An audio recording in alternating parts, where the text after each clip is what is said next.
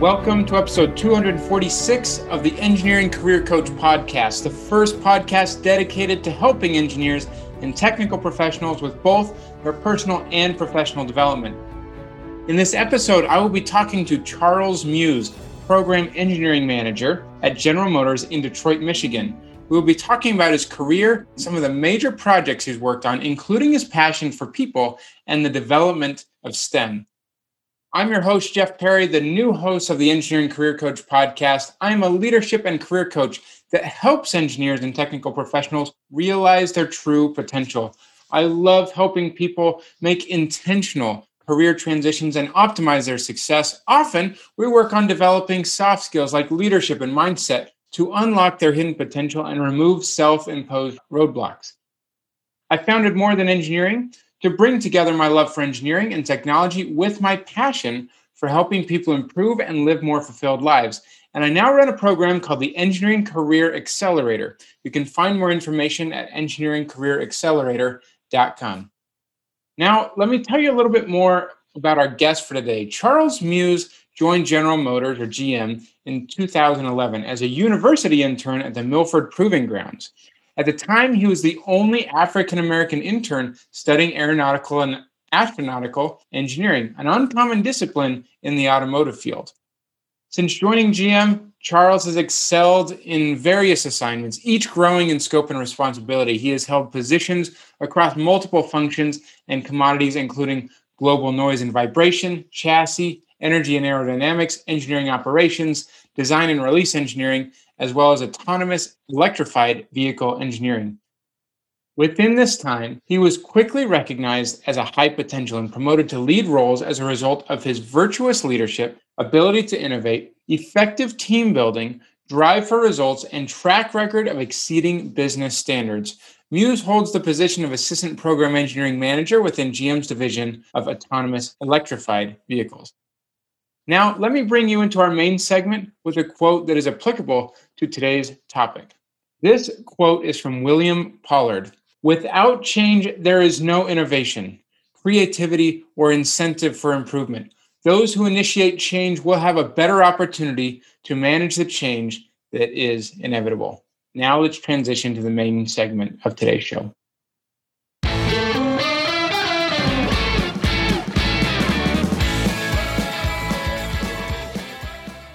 Now it's time to jump right into the main segment of our episode. Today, I'm talking with Charles Muse, and we'll be covering a whole range of topics together. Charles, I'm excited to have you here. Welcome to the Engineering Career Coach podcast. Thank you. It's a pleasure to be here. Now, Charles, you're an accomplished and energetic engineer, and you really show a passion for innovation and the development of people in your work. So can you tell us more about this passion, how it started, and what it is that made you decide to get into engineering and design work in the first place?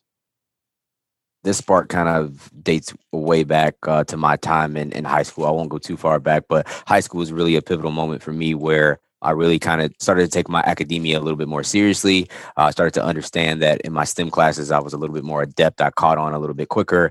And then I ended up going to an aviation camp where they kind of go through all the Wright brothers and just the study of flight, what it means. And then they take you up on like a little introductory flight in a Cessna 172. And ever since then, I was just fascinated with flight, just naturally had that. And kind of running a concurrent play like any 16-year-old, like I was amazed with cars, right? Like I got my first car when I was 16 and I took it apart, I broke it, I put it back together. So there's these two huge forces in my life that are directly tied to STEM. At the time, I didn't fully know it, which was my fascination with flight and fascination with cars. I remember I started to take flying lessons. So I would go to a local airport and start to take flying lessons when I was in high school. And it was just one of those cool things that I just couldn't believe that I could do that. So I started to, again, fall deeper in love with flying while concurrently working on my car and falling deeper in love with that. So when it came time for college, I wanted to go through a piloting program and become a pilot. But from a financial standpoint, it wasn't necessarily lucrative for me. For my scholarship was purely academic and it only covered your studies. It didn't cover fuel and all the other charges. So for me, I said, what's the next best thing? So I looked at it and aeronautical and astronautical engineering made the most sense because it was the study of flight and how those things kind of worked. So going through the different motions in college, and then lo and behold, I went to a career fair and General Motors was there, and I kind of talked to a rep, and I ended up choosing General Motors for an internship just because I was inherently a gearhead, right? I inherently loved cars. They were going to let me test fly planes at Boeing or any of the other major aerospace industries. I just thought that, like, hey, when they gave me the job description for an intern at the proving grounds, I'm driving cars and doing a lot of cool things from a chassis perspective.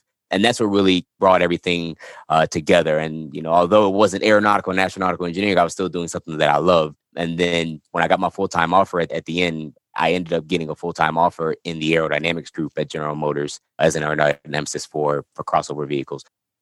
So really kind of married my two passions with flight, aerodynamics, the study of, aeronautical and astronautical engineering, while also marrying that with my love for the automotive industry and for cars in general.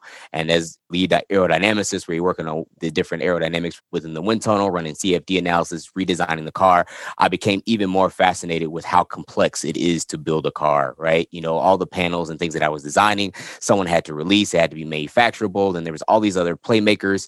Every little change that I made to make the car better from an aerodynamic perspective had to go through a certain chain of command. So I, again, became fascinated with the idea of how complex it was to build a car. So from that moment forward, I dedicated my career to being able to navigate the company and understand how exactly do we build these cars and how could I most effectively become a jack of all trade and kind of be able to go into each group and become proficient so I can understand from cradle to grave, bumper to bumper, how we build cars and how they work. So that kind of led me to where I am now.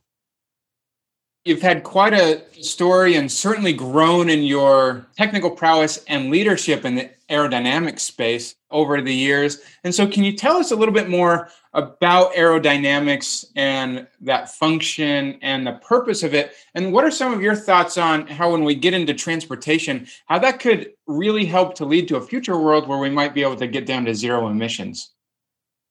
Aerodynamics is a huge portion. And just for, some level setting in layman's terms, it's just the study of the pressure of a fluid over a car, right? So analogous to vehicles, everyone I think has been driving down the highway, they roll down their window and they stick their hand out the window. And as you keep your, palm kind of face down parallel to ground, everything's kind of smooth and what we call laminar. And then as you start to tilt that hand up, it becomes produces a little bit more drag, a little bit more turbulent, and you start to feel that pressure. So nonetheless, if you're feeling that pressure on your hand, the car is feeling that. So it's about redesigning that car to purpose. You use that force as a purpose, right? So there's two different ways you can do that, right? You could focus more on drag reduction, which is more of like energy efficiency, because the less pressure on the car, the less energy you have to expel to propel that car down the road, which is always awesome, especially for our crossover SUVs, our pickup trucks, things of that nature. You want to have the least amount of drag as possible. For a performance car, you want to reduce overall drag to a degree, but there are areas of the car you want to increase. So if you want to put that power to ground, you want that rear spoiler to be able to push that rear end down as you're going faster so that you can translate that power from the engine ultimately to the ground, as well as cornering, right? You don't want to lose that front end when you're cornering. So you have to be able to design the car from an aerodynamic perspective to take advantage of those forces that are present. So aerodynamics has a wide array of utilizations across our vehicles. As far as our champion to 000, right, no matter what's propelling the car as we move towards an all electric future, it's still going to see the forces of aerodynamics. So when we're talking performance cars running on electric power, we're talking about, shared ride vehicles running on electric power, trucks, so on and so forth. Aerodynamics is going to be key to ensure that we're getting all the performance, whether it be from a 0 to 60 standpoint, overall range standpoint. There's going to be very, very key to ensure that your aerodynamics targets are balanced within whatever segment vehicle that you have, because at the end of the day, it's still going to take a form of energy to propel that. So we'll be able to utilize that heavily to achieve our mission of 000. Getting into this and one of your specific projects, I understand that you were the engineering operations supervisor when GM was making their offsite wind tunnel test facility. So can you tell us more about this project and how it was really beneficial and kind of opened your eyes in your career? We have a full scale as well as a reduced scale wind tunnel where we do all of our aerodynamics and aeroacoustic testing up here in the Metro Detroit area. Our reduced scale wind tunnel had a rolling road, meaning the wheels spin while the air kind of blows over it. But our full scale wind tunnel was a little bit older. It didn't have that rolling road. So naturally, we wanted to mimic this so that we can have a little bit more continuity across our testing strategy. So we wanted to update the full scale wind tunnel to accommodate this rolling road. That's probably about a 2-year process. And during that time, we still have programs, our government requirements, CO2 requirements were still coming faster than ever with a lot more stringent requirements. So we still needed to test. So part of what I was tapped on the shoulder to do was we struck a deal with Lockheed Martin. They have a low speed wind tunnel down on Dobbins Air Force Base in Atlanta, Georgia.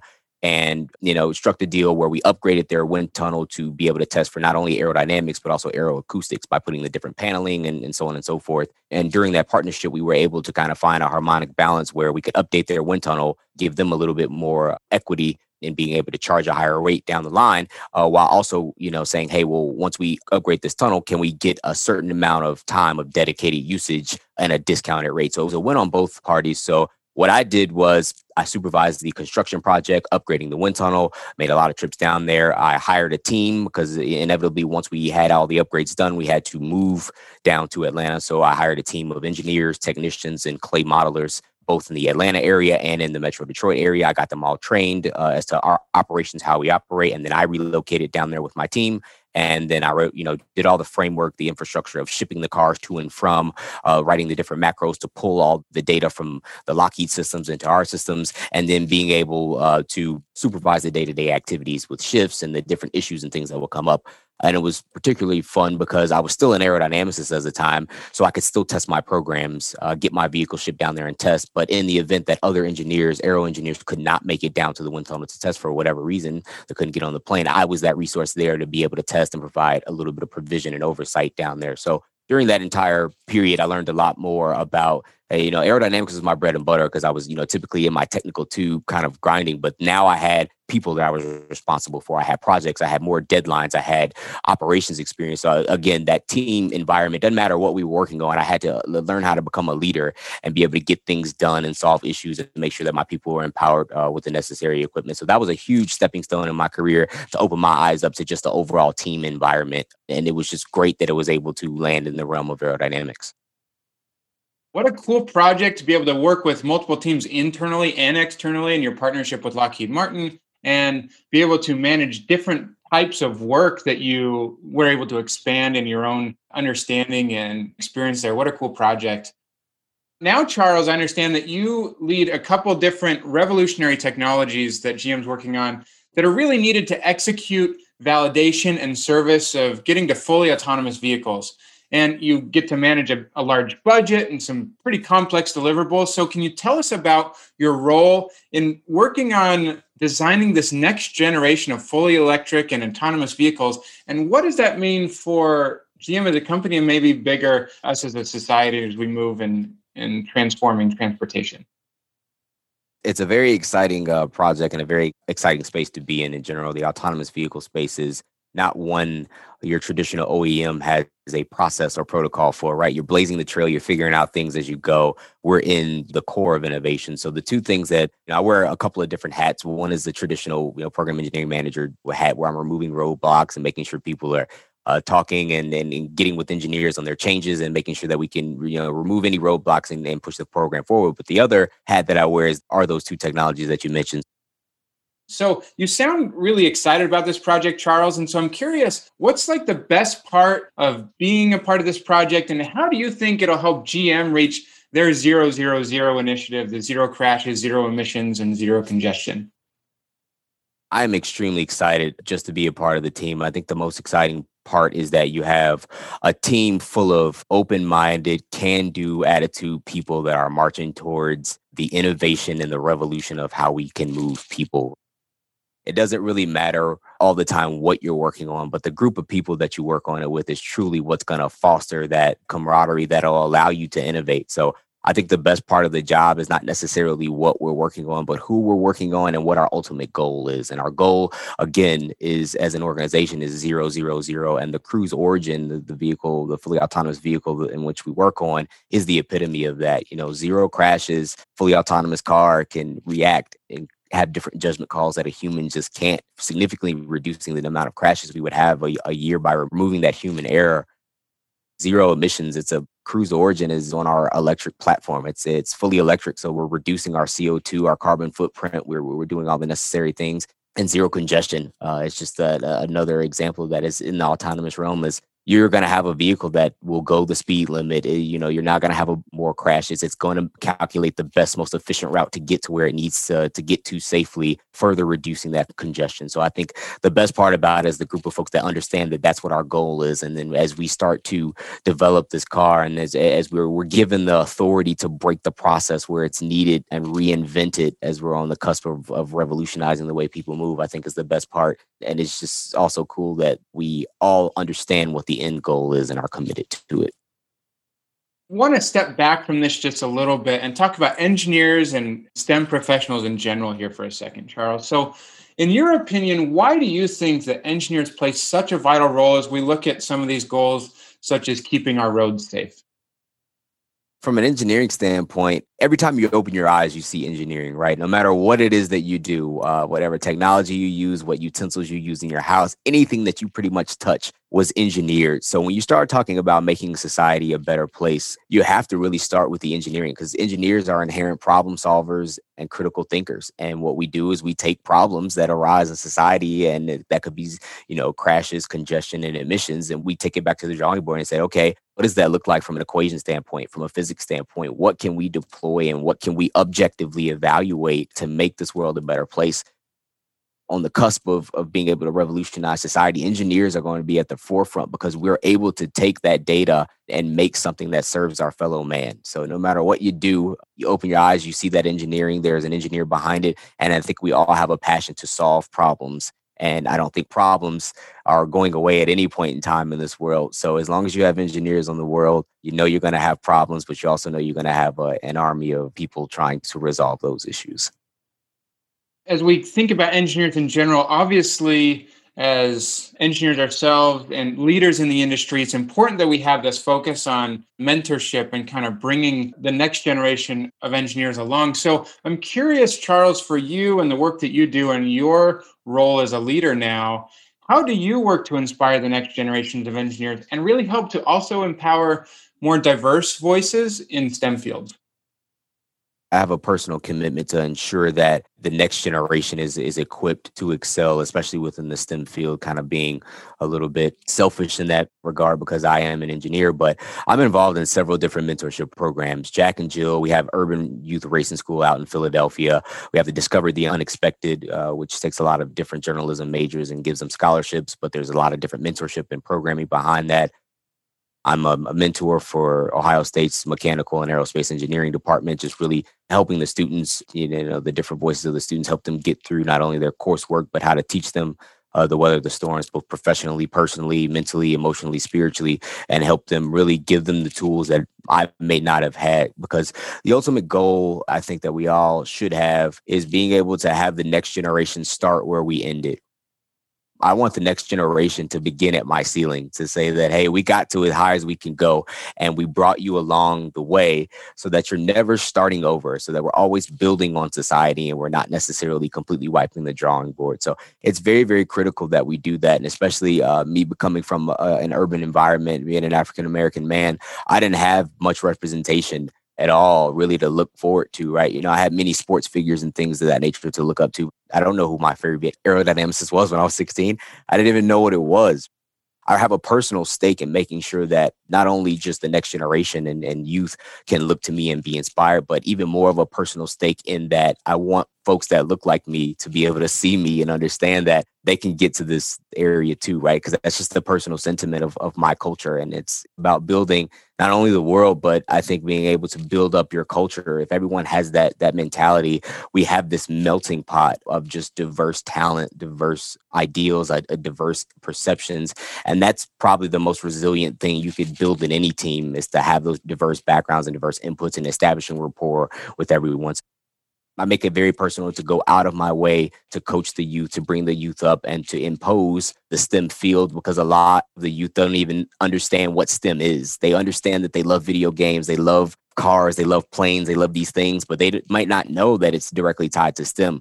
So you have to help them be able to spark and find that passion and then coach them along. So again, that when I hit my ceiling, they're right there to kind of take the torch and revolutionize society. It's just a personal goal of mine. And it's very deep within my heart and soul to make sure that the next generation is equipped to be great. I was looking up a little bit more about you, and I saw that you were recently recognized at the Black Engineer of the Year Awards conference with an award. Can you tell us about that and kind of what that means for you? So I was recognized for the Black Engineer of the Year award for the most promising engineer. So it was so extremely humbled and blessed to have even been nominated, right? The nomination process was a deep one. It's like 35 pages, 40 pages of submissions on just what does Charles Muse represent? What's my brand? What am I involved in? What are my accomplishments, both personally and professionally? And to have that stacked against all the other engineers from all other industries and companies across the nation, and to be named the most promising is just beyond humbling, right? Because the 16-year-old Charles would have never told you that that was in my card. So the award itself represents for me the hope and the redemption that comes in. Doesn't matter necessarily where you start. It doesn't matter what your background is. When you start to deep root in your passions and follow those things, everything else becomes so much easier, right? When you're able to work on something that you love every day and you can speak to passionately every day, there's so many other things that it could unlock beyond your wildest dreams. And just kind of being a kid from the south side of Chicago that only really wanted to be involved in sports, at one point in time, and to stand here as the most promising engineer of the year working on autonomous vehicles in the engineering industry is just, again, mind-blowing for me. So that award for me just represents that hope. It represents that passion and the hard work, and just really knowing that your steps are ordered, and doesn't matter, again, where you start, it's how you finish. And I'm just incredibly humbled just to receive the recognition. Charles, as we kind of finish up this segment, what advice can you give to this future generations of engineers and fellow STEM workers like you? Universally, the best advice or series of advice that I could give is make sure that you're following your passions. As I've kind of mentioned, and it's become a running theme of my life, is that you need to make sure that whatever it is that you're doing, you actually love to do. For me, it was planes and cars, and that led me to what I'm doing today. And even though, your passions may not mix well, you may love chemical engineering as well as mechanical engineering. You may have different interests in a lot of different things that span the STEM field, but don't write it off because there isn't a logical path to that end goal, right? For me, I didn't have that logical path. I was interning for General Motors, doing a bunch of mechanical and performance type work, but I was studying aeronautical and astronautical engineering while taking flying lessons. Like, none of it really came together until they said, yep, we're going to put you in our aerodynamics group in automotive. So for me, that was just really, really a godsend. So the first thing I could really tell people is follow your passions, because it's going to make life a lot easier to navigate. Everything else will fall into play. The money will come, the opportunities will come. If you're passionate about something, you're going to give 110%, and you're going to go to bed every night with like a satisfaction in your heart that you're doing what you love, and you're not just doing something to turn a crank or fit someone else's bill or fit some predetermined template of what a professional career should be, because professional and personal should harmonize in one, right?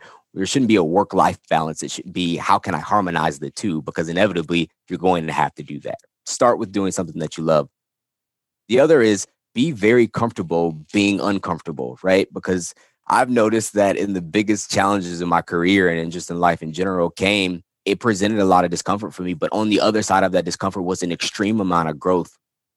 You want to look up, if I could relate it to fitness, right? Like, you don't get to be able to run 2 miles without having first run 1 mile. But getting past that 1 mile may suck. You may be gruesome. Your legs are going to hurt. But you realize that through that pain, you've reestablished a threshold, a tolerance for that. You're going to have different opportunities that come up. It may not make sense to you. It may be very, very challenging. But the biggest thing I could say is learn how to live in that discomfort and be okay with that discomfort, because on the other side is going to be growth. It's going to be opportunity. It's going to be a lot of things that come from it. The last thing I could really say is learn how to, and I don't say this in a negative way, is learn how to break yourself, right? Learn how to, within that discomfort, push your discomfort to a point where you're broken. And I think we've all, as humans, I'll be one to admit it, we've all come to a point where we felt broken. We felt completely defeated, whether it be mentally, physically, emotionally, spiritually. You've gotten to those points. But the good thing about that is if you're able to recognize that you're broken, you have just found your limit. And now you can chase something even greater, right? And again, as an engineer, that's what we do. We live to break things, because we're going to say, okay, we just broke it. Now I'm going to fix it. We're never going to fail at that point ever again, because I know what it feels like to be there and I know how to correct it.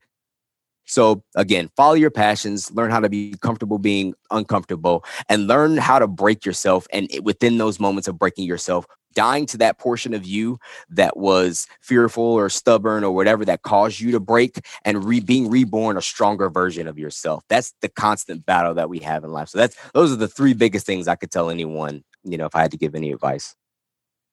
That's a segment that's probably worth listening to again for anyone who's listening to us right now, because that was well said, Charles. Thanks so much. And I'm feeling better and motivated as I move forward for sure after that. So at this point, we're going to transition into the Take Action Today segment of the show, where we'll get one final takeaway from Charles that we can take from this episode.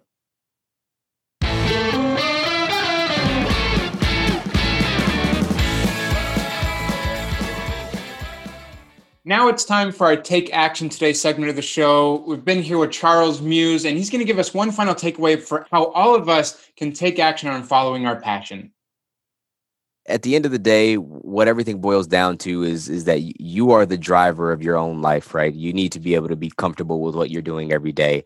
And life is way too short to think that you have enough time. So follow your passions and whatever it is that you do. Pursue everything that makes you happy on a daily basis, and be able to schedule your priorities as opposed to prioritizing your schedule. When you're able to take control of your life in that manner and do the things that you love every day and put a smile on your face, you'll end up in so much better places in life. And when you are 80, 90, 100 years old, you can look back at a life of adventure, a life of challenge, and a life of impacting others through your passion. Ultimately, that should be your goal, is to be passionate about what you do and find a way to impact the lives of everyone else through the passions that you have. Thanks again so much, Charles. I've really enjoyed this episode and learned a lot from you. As we leave today, what are some places that people can go if they want to connect with you or connect with some of the organizations or initiatives that you're involved in? You can find me on LinkedIn. So that's definitely one way to connect with me. I'm usually pretty responsive on LinkedIn. We have our General Motors website. If anyone's interested in careers, we're in a hiring surge right now. So feel free to visit our careers website, or just our general website to understand that what we're doing. There's, definitely a multitude of avenues where we have different programs that we do to, reach out to professionals as well as the youth. So I think between those two sites, you can find a lot of different ways to connect with us. Thanks for all those resources. It's been a pleasure, Charles, and look forward to seeing more great things out of you and General Motors and some of the initiatives you're a part of. Thanks so much. Likewise. Thank you so much. I hope you enjoyed our episode today. We would love to hear your feedback, comments, and questions. Please go to www.engineeringmanagementinstitute.org, where you will find a summary of the key points discussed in today's episode, as well as links to any of the resources, websites, or books mentioned during this episode. And don't forget to check out our upcoming live webinar for this month at engineeringmanagementinstitute.org. Additionally, for those engineers who are struggling with unemployment or uncertain about how to make a career transition, I've created some free training resources with an opportunity to join a more intensive program called the Engineering Career Accelerator. You can find more information at engineeringcareeraccelerator.com. Until next time, I wish you the best in all of your engineering endeavors. The strategies that you heard in this episode will be of no use to you unless you take action and start to implement them in your career immediately. To help you do that, we have designed a system that you can use at engineeringmanagementinstitute.org. It combines live monthly webinars with PDHs, plus a private forum giving you access to coaches and premium content focused on helping you build your management and leadership skills. Join us for our next live webinar at engineeringmanagementinstitute.org. and we'll help you engineer your own success.